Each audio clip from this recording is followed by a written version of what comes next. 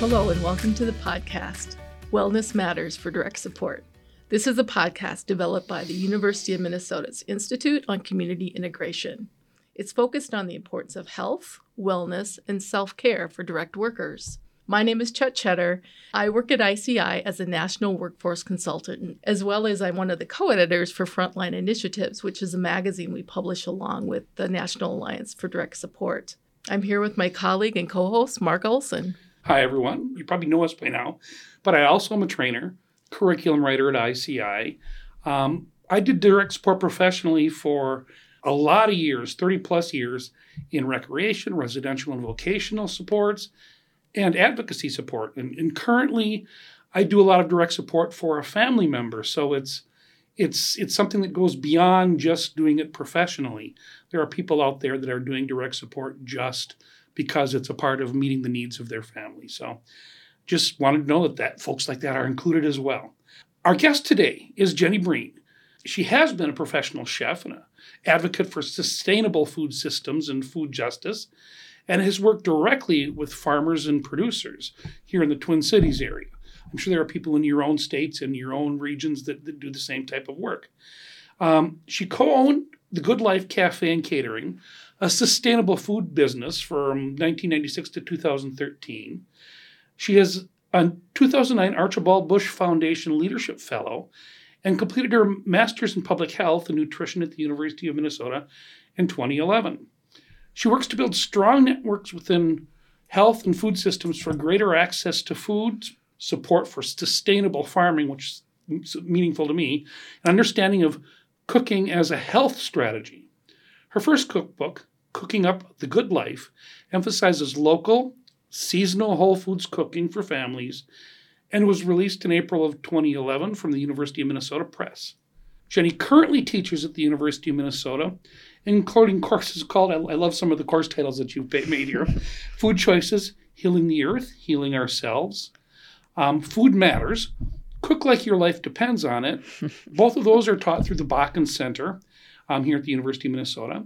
She also teaches a nutrition cooking class called A Food Systems Approach to Cooking through Healthy Foods at the Healthy Lives Institute and College of Food and Agriculture and Natural Resources Sciences here at the University of Minnesota, also known as affectionately as CFANS or MooU, sometimes we'll call it, just jokingly. So there's a slight correction on that last one. It's no longer Healthy Foods, Healthy Lives. It's just through food science and nutrition. Just through food science and nutrition? Yeah, so it's an actual required class for nutrition students now. Oh, wonderful. Oh, that's great. Mm-hmm. Wonderful. So nutrition students, what's really nice about that is people who are providing information about nutrition, hey, it makes sense for that to be a big part of it. You would think that was obvious, yes. Well, it's obvious now because it's there.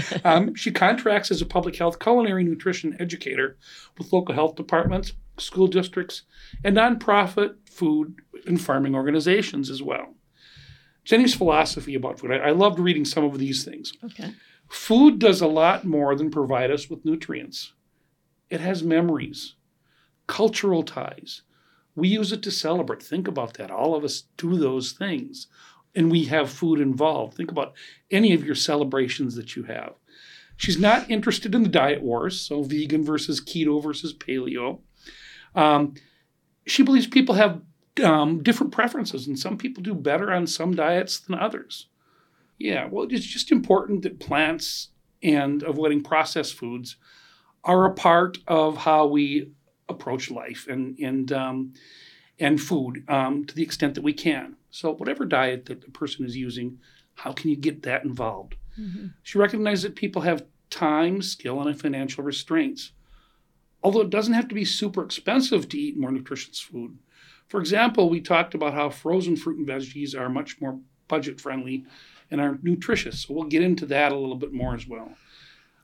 She also recognizes that our food system is set up in a way that makes it harder for people to eat in ways that support health. She'll be talking about that.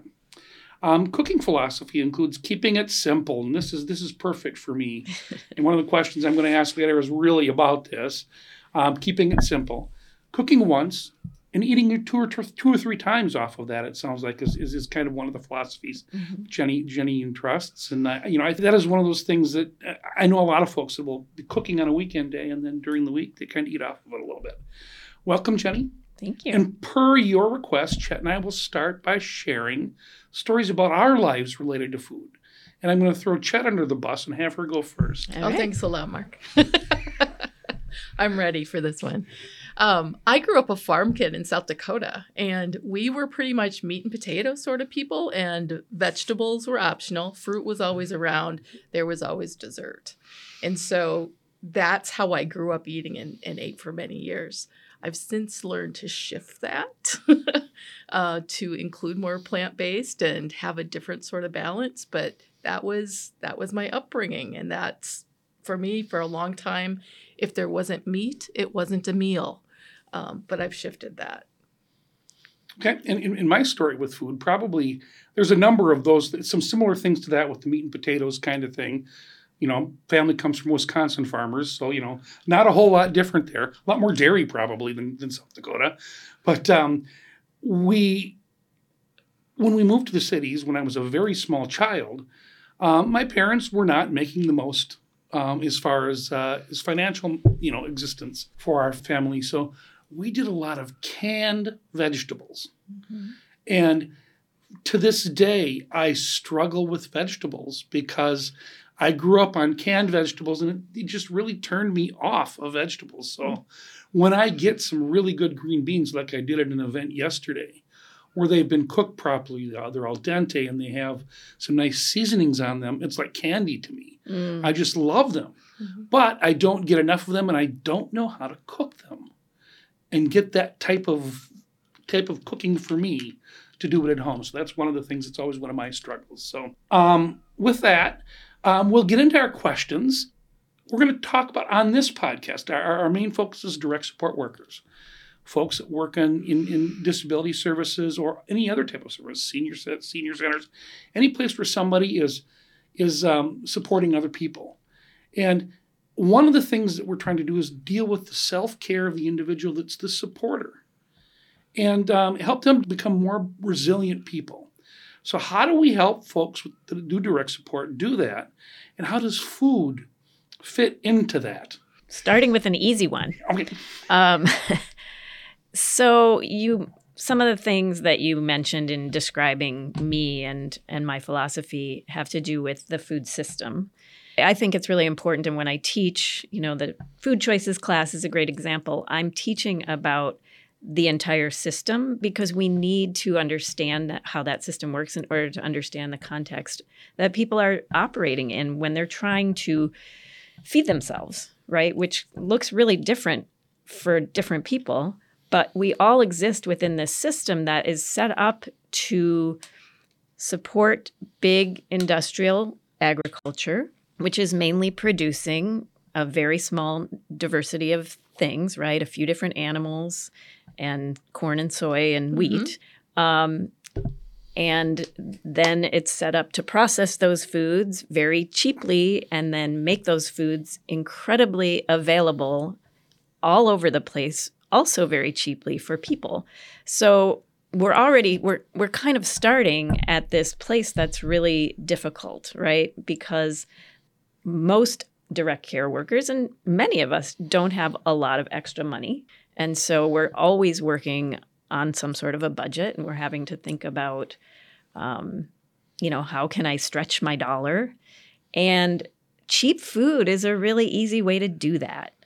Unfortunately, there are all these impacts that cheap food has, starting from the agricultural system and the way that massive industrial production of food impacts the environment, which then, has all these other effects on us individually, right? The chemicals and the toxins that might be in the soil or even in the air. So that affects people. And then the processed food that people are consuming is just really, really, really making people sick. And, I think, I can't say exactly, but around 80% of the conditions that medical professionals are treating right now are diet and lifestyle related issues. So these are not, infectious diseases. These are chronic conditions. And that is directly connected to this highly processed, really low quality food that people have. That has been advertised and packaged to just be so beautiful and attractive. Absolutely. Right? And frankly, our government is subsidizing the production of that food. So it's available. I mean, you talked about, meat and potatoes and even the dietary guidelines, certainly the ones that we all grew up with, when we saw protein on there, all we saw was meat. Correct. Right? We didn't know there was anything else that was a protein. And even still, and then that huge bottom section with bread and pasta, that's just not, we know now that that's not a healthy or sustainable way to eat for our bodies and for the earth. And what I love to teach and what I think is really meaningful and important to people is that those two things are very connected. So what's not good for the earth is also not good for humans, or vice versa. What's good for us is also good for the earth. So there's a really great opportunity to make choices that have these really positive impacts. I really love that. That's a really great way to just think about it visually. Yeah, and I actually have some wonderful visuals that I show my students. It's where it shows kind of how those same things that, fruits and vegetables and whole grains that are so good for us have the least environmental impact. And again, vice versa. So the meats and even the dairy and some of the fat and obviously the sugar and sweets, those have the most environmental impact and also obviously the biggest impact on us humans. And for young people that I teach, there's a big motivator in understanding the environmental impact.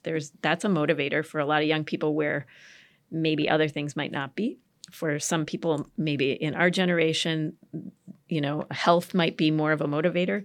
But in any case, I think it's really important to understand that you will feel better if you eat in ways that make you feel better. And so even if it's just, you wake up stiff and your joints are sore, or you're tired, you just don't have energy, or, maybe people feel like they're carrying too much weight around. Those are all, again, really related to what you eat and what you put in your body. And so that's, I think, a place to start is giving people context and saying, like, this is really important. The other thing that I think is really important, and it's hard to, when you're dealing in the immediate with a budget and sort of choices that you have to make, it's hard to recognize that the choices that you make now are going to have an impact down the line. And so what I usually say, and of course, with nuance, depending who I'm talking to, you can pay now or you can pay later, but you don't get away without paying, right? So if we pay now, our health is going to sustain us later, and we're probably going to not be facing a lot of the health costs, financial and physical, that we deal with later. If we don't pay now, that is the payment, right? That people will be dealing with health conditions, chronic conditions, discomfort, pain, and the costs that go along with those. So it's kind of like an investment. Well, it's definitely an investment. Again, it's hard to make investments when you don't feel like you have a lot. But the other thing is that it doesn't actually have to be that expensive. It's just a commitment of time and intention. So you have to learn, what things you can do to set yourself up to eat well and be nourished. And a lot of that is really about planning and shopping smart and prepping and cooking. You said cook once, eat 3 times. Lots of people, the 2 barriers that everyone believes that they have are time and money, right? Across the board, doesn't matter what you do. And while I know that that's true, I know when I was in grad school 15 years ago and I was researching this, the average amount of time that people watched television, because we didn't have, TikTok yet, was about 6 hours a day. So even if we break that down to 1 hour a day, right? There's time in there. That's not to say that people don't deserve to just check out for a while. I get it. We all do. But there is time in there to sort of plan and put your list together and think about, if I cook a big pot of beans and I can make soup on Monday and I can make enchiladas on Tuesday and I can throw those beans in a salad or scramble them with my eggs on Wednesday, I've got 3 days covered with an incredibly nutritious, very affordable protein. So some of it is just learning, these are my options and these are the things I can do with them. So there's a skill component, right? Learning basic cooking and how to put things together, and a planning and sort of strategic component. And that's what I love to teach people, is those two things, and how what you get for that investment is big. As one who can probably say that I didn't invest as a youngster, I'm investing now. I can attest to that fact, because there are health conditions that I now have that I wouldn't have had I done as you're talking about, and really focused on that nutrition a little bit more. I'm learning, and I think that that's the thing, that you're never too old to learn. No, and again, our system was not set up to set you up, right? Or your parents. Right. Most of our parents certainly didn't learn that stuff at home, or or it may have been just a part of their environment. A lot of people who grew up on farms ate meat, but they also ate a lot of vegetables, and it was seasonal, and it was just sort of, there was canning, and so it was happening without really acknowledging that actually that was a really healthy strategy. Now we have to go back to those strategies, but we certainly, in our generation as kids, didn't learn these things anywhere. I took home ec in middle school, and I made fudge and brownies, maybe.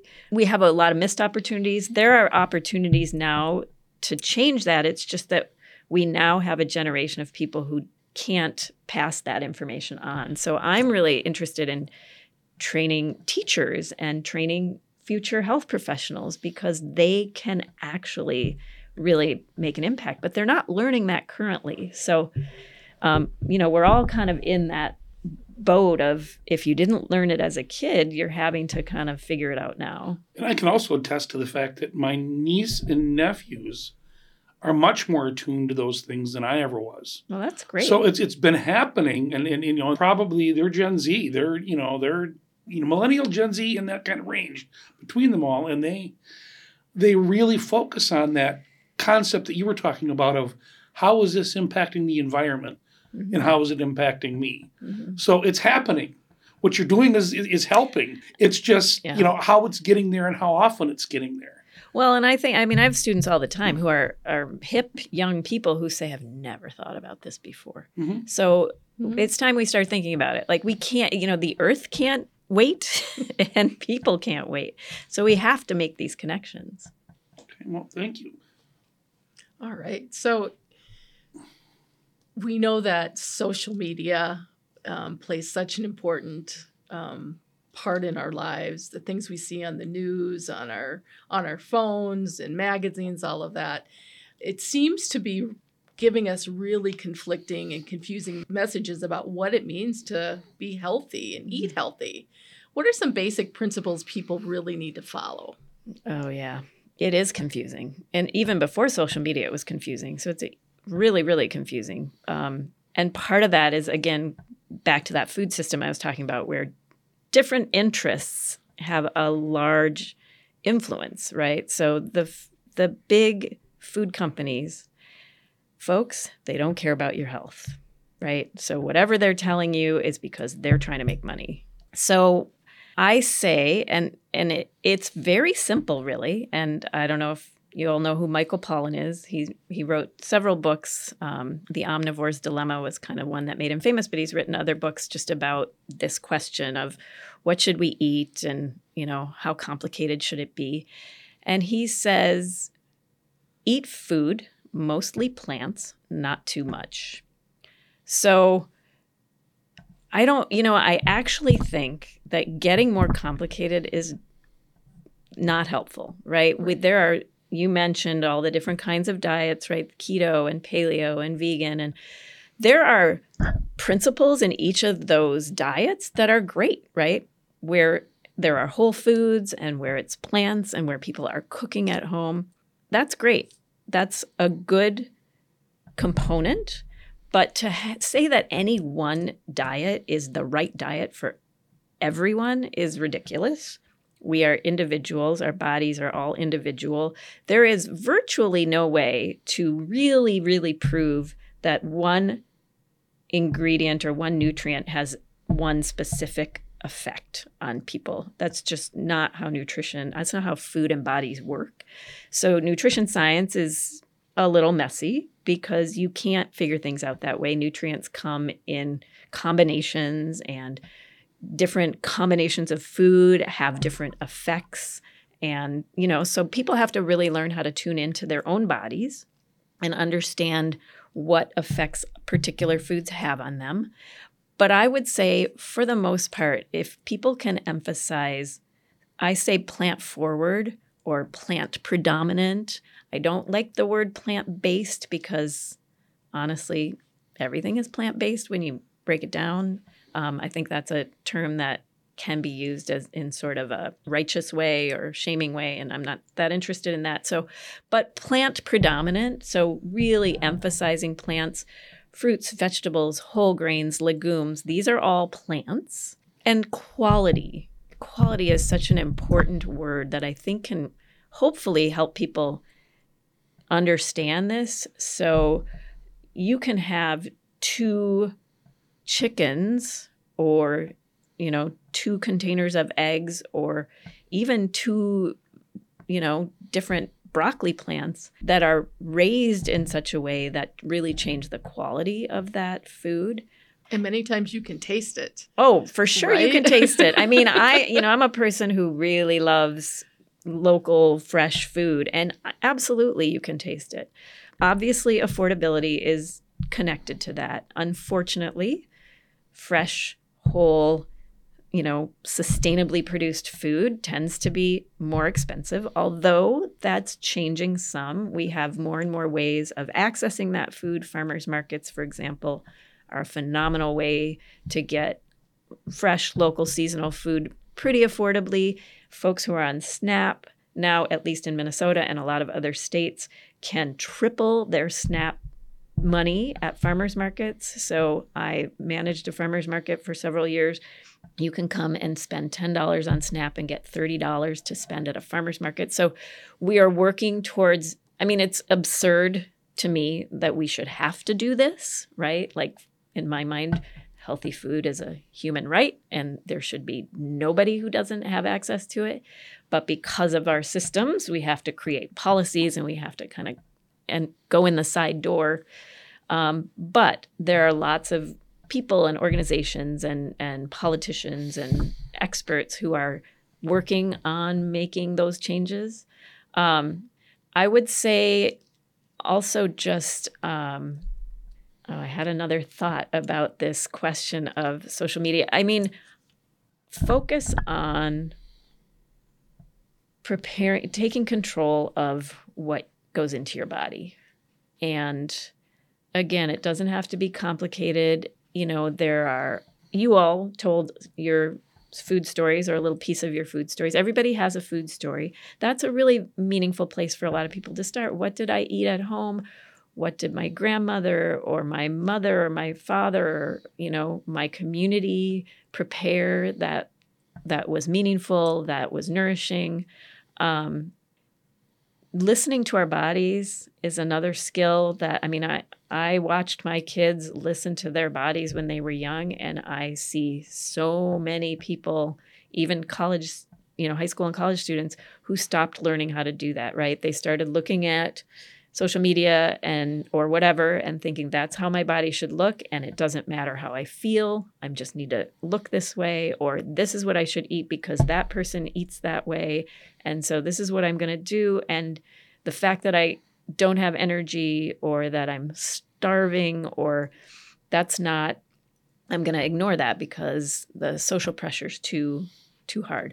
I just heard a story on NPR the other day about just the impacts of isolation and COVID on young people. And they said that disordered eating was like tripled during COVID. So especially in young women. So you're talking about so many young women who are isolated and just looking at images all day on social media and thinking that that's what they need to do and having no perspective. So I'm really about how you feel and what gives you energy. And also, and like you said, not only can you taste it, but you can feel it. When you are feeding yourself food that's nourishing and energy producing, you can feel it. And it doesn't take long to feel the difference if you haven't been eating that way.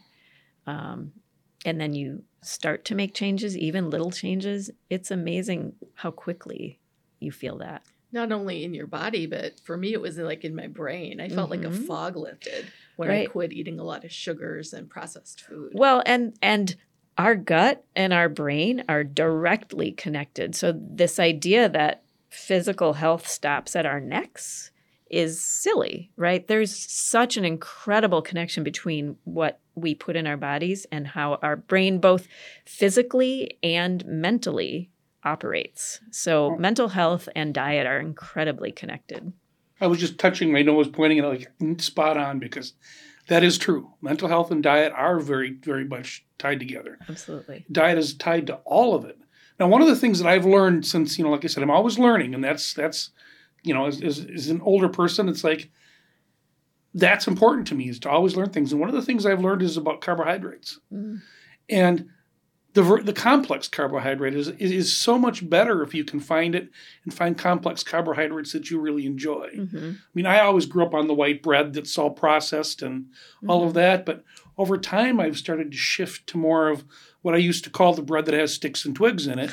I really like the bread that has that hardiness to it.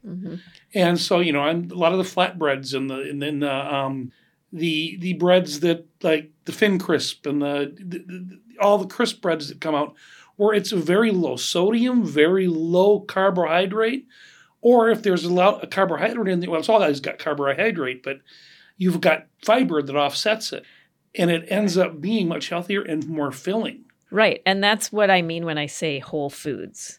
And I think, that term carbohydrate for some people starts to feel a little overwhelming. You start talking about, you start using terminology, especially if you're not a medical student or, in the medical field. But whole foods is really what you're talking about. So whole versions of anything, any plant, whole versions of that plant are going to be really high in fiber, really, really slow to digest, which means they give you sustained energy over time. And generally, although I don't like to talk a lot about calories, generally lower in calories because they're not processed. There's not stuff added that's hidden. And you mentioned low salt. And the truth is that if you're eating whole foods, and I mean, really, so those crackers, at one time, they were a whole grain, in what we call intact whole grain.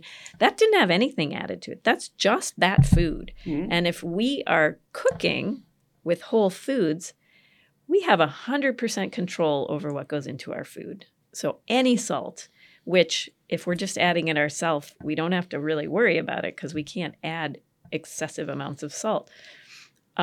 So when we start with a whole food and then we prepare it, there's never anything added unless we add it. Well, and that's very true because, I love potatoes, but I always have to put a little bit of salt on. But Absolutely. It's way less salt than I would get if I were to buy the frozen French fries. Well, and salt, you need salt, Yes. right? Just like a lot of nutrients and minerals, we need salt. But when food is processed, there's just no limit to how it shows up and how many versions of it. And so being able to control that is really, it's a very natural way to consume food, right? I love salt. I hate stuff that isn't well salted, right? That matters to me. I'm a chef. You gotta taste it. It brings out the flavor. when you And do when it right. and when you're cooking at home, you do have so much more control. It's fun to eat out and be at restaurants, but you never quite know what all has been put in the food. Yeah. Yeah. And if that's right, if you have the luxury of being able to eat out, then it's certainly worth enjoying from time to time. But that's one real opportunity for saving money. Another one, getting back to the original, or I don't know if you asked this question, but I know it's a question around, how do we nourish ourselves well on a budget? Mm-hmm. That was the actual next big question. So we'll Okay. just go to it. All right, then. Very good. You can tell this stuff I think about all the time. And it's a question, right? That when you're teaching future health providers and they say, well, but what am I supposed to say to a patient who doesn't have the money to eat organic, right? For example, that's a really common sort of response. So the first thing I say is, let's not start with organic food, all right? Let's back up and say whole foods that come from nature and that are in the form they come in nature. And probably there are a couple places where people can really start. One is sugar-sweetened beverages, in terms of cost, but also just in terms of what a difference it makes if you can get sugar-sweetened beverages out of your rotation. Because I didn't know this until I started working with nutritionists and with my doctor colleagues, how many sugar-sweetened beverages some people drink in a day. That has a significant impact, and diet beverages are not better. And this is where the calorie question gets kind of fuzzy. It's not just about calories. It's about how your body processes these things. And what are they called? Artificial sweeteners. They do all sorts of other things that do not benefit you enough. Not at all. In fact, they have similar impacts as sugar. So you have a similar response to artificial sweeteners that you do to sugar. So your body does the same thing around the processing of the sugar. And so it's not like a good switch. But the other place where you can really make an impact is to scale back on your animal protein, because it's expensive. And so, you are not alone, Chet, in saying, like, if it didn't have meat, it's not a meal. I encounter a lot of students, a lot of people for whom that's true. And also, they thought that was the way they were supposed to eat, right? Like, we grew up learning, like, you got to have protein on your plate at every meal. And protein meaning, beef, usually, maybe chicken. And those are, again, if it's a quality source of meat or chicken or fish, that's a perfectly fine part of a diet, but it should not be the predominant part of your diet. And so if you can just sort of move that meat over to the side, or just make it an ingredient rather than the center of the plate, or, have it less often. So I have students who have meat 3 times a day, or, at least every day. What if you had it a couple times a week? And, those are significant changes. And those are significant changes that you'll feel physically, certainly environmentally, and also financially. So those are some things that people can start to do. And again, for folks for whom that's new, that means learning some new skills around cooking with other kinds of ingredients. Well, yeah, and the other proteins, it's always intrigued me. Because, I grew up in that meat and potato life too. And so, I've explored other proteins, and, I found that there's some beans and legumes and things like that if I cook with those and add those in, it's a nice alternative. I still am, just historically and just socially, just, more, I eat meat, but I've learned to try and say, I'm going to go vegetarian today. And I'm going to eat, non-meat products all day. So that's, and just periodically do that to help too. And, it gives, at least it's giving me exposure, giving my body that opportunity to try something different. And and sometimes that can be really intimidating, which is why I love to teach, because I think it can be less intimidating when you're cooking with other people and you're just sort of experimenting. And I can tell you that maybe not 100% of the time, but let's say 98% of the time, people are surprised at how delicious the food we make is, even though it doesn't have meat in it. And I'm not anything. I don't have a label in terms of the way that I eat. I don't eat very much meat. It's never been something that for me has been that appealing and just hasn't worked for me. But I'm not a vegetarian. I'm not vegan. I don't have a particular diet that I tell people they should follow. I think that there's just too many problems with that. But I do love to introduce people to the deliciousness of cooking without meat. Well, and that's goes right into the next question. Beautiful transition there. Do you have any suggestions for people who never really learned how to cook, or maybe who don't have a lot of the kitchen type equipment ideas handy to them? Yeah. So first of all, you don't need fancy equipment. Really, really not. A good frying pan and some basic tools. A good knife is probably the most important investment to make for cooking, and a good cutting board maybe. But really, you can get by without a lot of fancy equipment. And actually, I think most of that fancy equipment is superfluous to really cooking well. What you need is some basic skills and some kind of just an understanding about how to make things taste good, right? Mm-hmm. So I really encourage people to just start thinking about building their pantry. Obviously, taking classes like the ones that I teach is a great way to start, right? Because you can get inspired.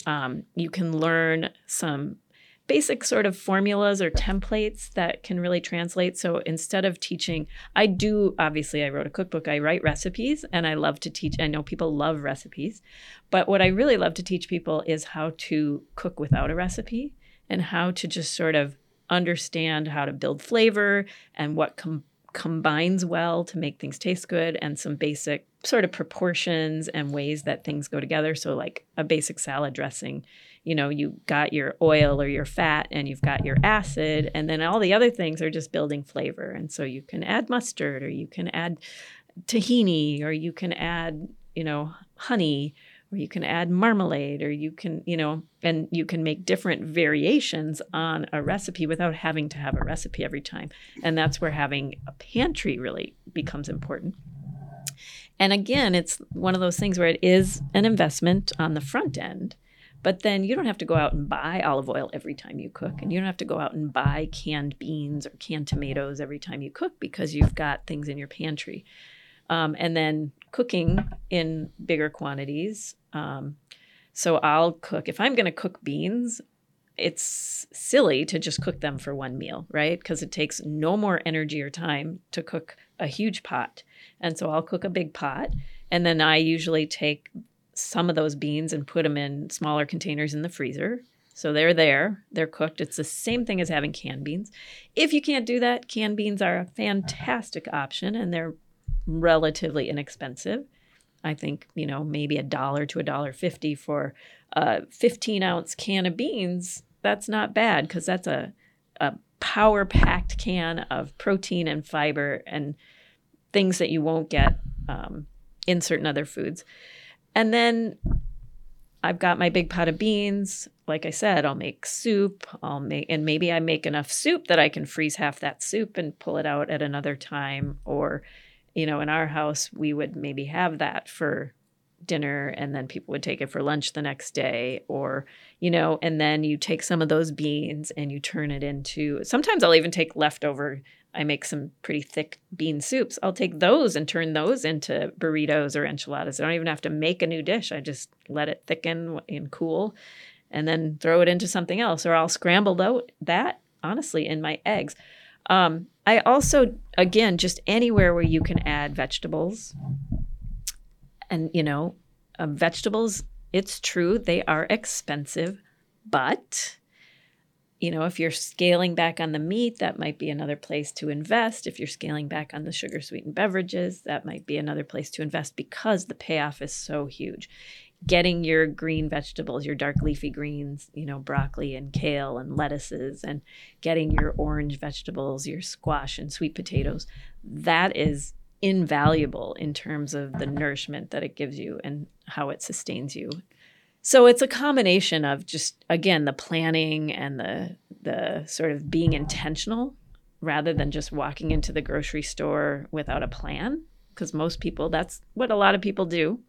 And they end up either hungry, they're shopping hungry, so they're buying stuff they want to eat right now, or they're buying pre-made stuff because they just don't know what they're going to do, or they're buying stuff that they end up not using, which food waste is a huge problem in this country and around the world.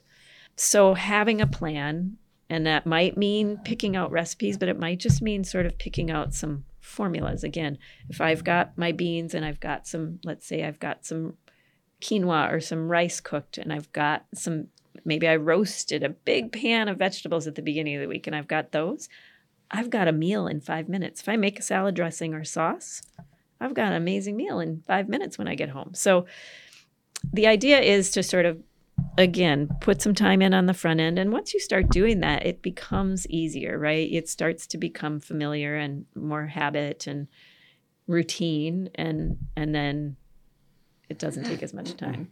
Well, one of my things my brother does, and I envy him this ability because he loves to cook. And he's one of those that will just go to his pantry, as you say, and he can just look at what's in the pantry and say, I'm going to throw this, and this together. Yeah. A little bit of olive oil in the pan, saute that, blah, blah, blah. And he makes these amazingly flavorful meals. That's my husband says that. He says, when you look in the refrigerator, you see meals. When I look in the refrigerator, I see ingredients. Mm-hmm. So, yeah, there's a leap between ingredients and then what am I going to end up with? And that does take some time and some practice. Absolutely. And that, I teach nutrition students. I have them for an entire semester, so 15 weeks. And that is my goal. I don't care if they're going to be professional chefs. I don't care if they're going to, do anything in the public sphere with their food. But if they can build a pantry and then look in their pantry and come up with 4 or 5 good, flavorful, affordable meals to make, then I have succeeded. Jen had one more question, I think. Yeah, for sure. I've been thinking a lot about direct support workers while we've been talking as well. And I think this question kind of goes hand in hand, something I experienced myself, but I think they likely do as well. When I am cooking for myself, and I am eating healthier than when I'm buying processed food or going out to eat, ordering something in. But it's really easy to become kind of overwhelmed with the time that it takes to plan and that time management, which you just kind of talked about. And a lot of the direct support workers are working really long shifts these days and really, covet their time that they have free. They're not at work. What are some things or some ways that they can really break things down and maybe feel a little less overwhelmed with having to do everything right away? Yeah, and I would say don't do everything right away. Just start and pick one thing, right? So maybe it's I'm going to roast one vegetable this week and I'm just going to put it in everything. Even if it's a frozen meal that I'm heating from, in my microwave. Or I'm going to make salad dressing and then I'm just going to have salad with every meal. It doesn't matter what I'm having. I'm just going to have a little salad with that. I also think, you don't have to do everything from scratch, right? So you mentioned frozen and canned vegetables. Frozen vegetables are a fantastic option because they're already cut for you and usually they're blanched. The one thing I like people to know is they're already cooked.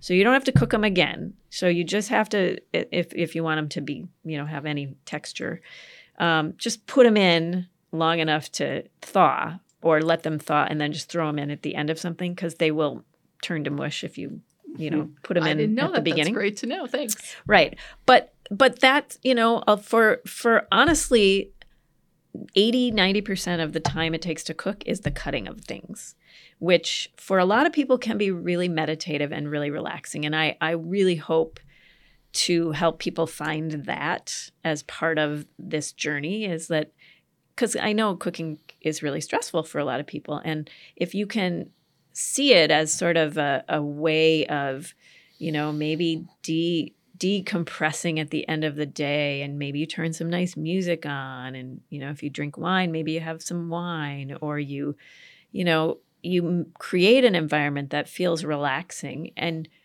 I understand that we're often very hungry and feel like we need to rush, but, maybe try and just take your time a little bit and do that prep, but also don't put so much pressure on yourself that you have to do it all.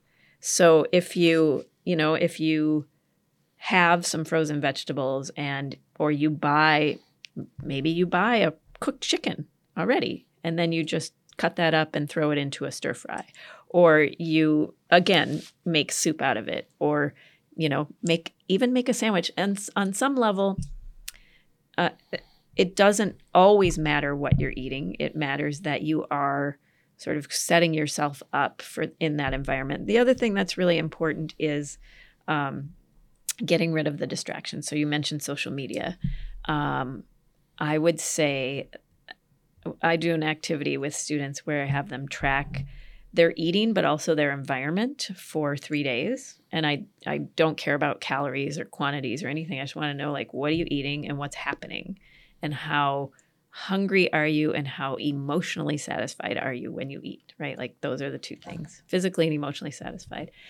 And again, almost everyone is either eating in front of their phone or their TV.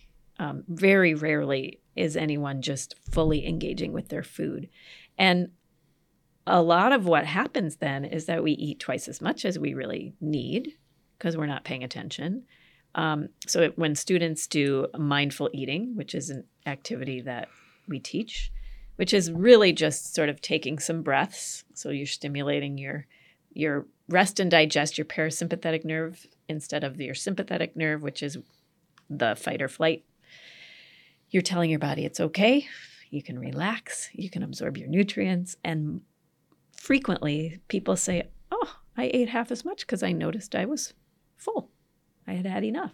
So creating an important space around eating, no phones at the table or no TV on, just being present, which is really hard for some people, right? They're not used to just being present with themselves. Usually, eating is 15 minutes. So people are like, oh, I don't have time to do that. I have to, no, we have time to honor our eating and our bodies. It's better for our bodies. Our bodies are going to absorb more nutrients. Very likely we'll eat less, or we will feel more comfortable because we will notice when we're ready to stop. So those are all things that you can do to relieve pressure on yourself and just gradually ease your way in. And then, try things. Maybe you buy an interesting sauce at the grocery store and then just put it on some things and see if that makes some of these vegetables more interesting to you. Or, just try a new whole grain. Just buy a grain and cook it. The nice thing about a lot of stores is that you can buy in bulk. And that way you can just buy small amounts of things and try them out. And then you're not wasting your money if you bought something you don't really like, It doesn't have to all be at once. You don't have to do everything. None of us, including myself, are perfect. None of us are doing it right all the time. There are some days when I'm eating chips for dinner because that's all I got. You know what? That's okay. I say to people all the time, whatever choice you make the choice with intention, move on, right? It's one meal. There is no value in beating ourselves up about something we did or some choice we made that maybe wasn't the ideal one. We all do it. We're humans. We get to choose again every day. So, well, and that emotional connection, I think, comes in there too. Sometimes the place you're at mentally and just sheer where you're at that day says, you know what? I really, really want to have that ice cream bar today. Absolutely. So I'm going to have that ice cream bar. And that's okay. That's today. Absolutely. And then tomorrow I move on. And the emotional, the meaning that food has in our lives is very complex, and sometimes it is emotionally what we're feeding, and that's okay. It's important for us to acknowledge that we're complicated humans, and food is, for most of us, pretty complicated for all kinds of reasons, and certainly social media is not helping keep it simple. It's making it more complicated. So I think as a parent, I felt, and I have 2 daughters, boy, it was sure important to me to make an environment that felt really like just non-judgmental and sort of everything was fine. However, in my house, I felt like everything that was in the house was a choice I felt okay about, right? So I made that choice. I decided what was available, and then that was the extent of what I did. But there's so much shame and judgment out there connected to food and bodies. There is no reason for us to add to that. We're recording this on the International Day of the Woman. And one of the things that I just want to tell everyone out there is realize that your body is your body, and whatever size it is what it is. And you do what you need to do for you. Don't let social media or someone else's image of what they think you should be drive you so much. That just boggles my mind that our media has that power. Yeah. Media has a lot of power, and our kids, starting with the generation slightly younger than my kids, will know nothing else.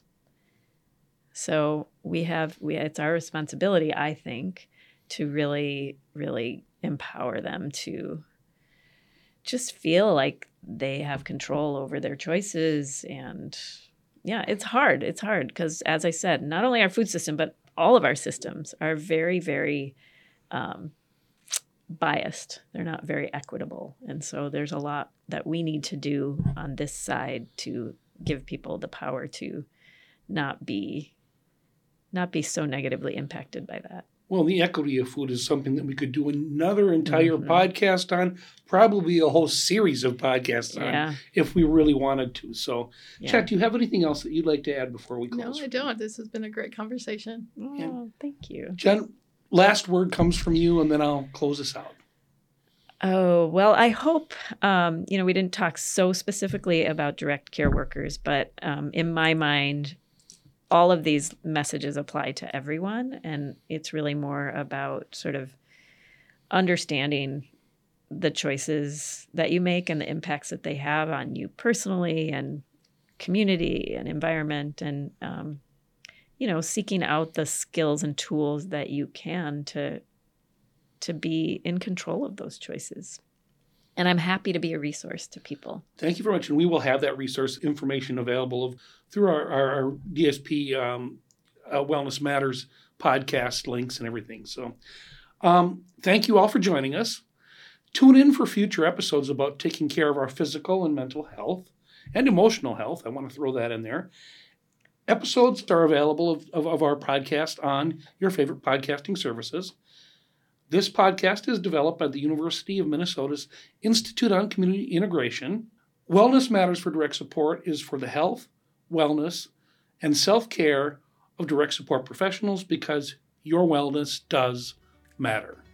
Thank you, and we'll see you on our next podcast.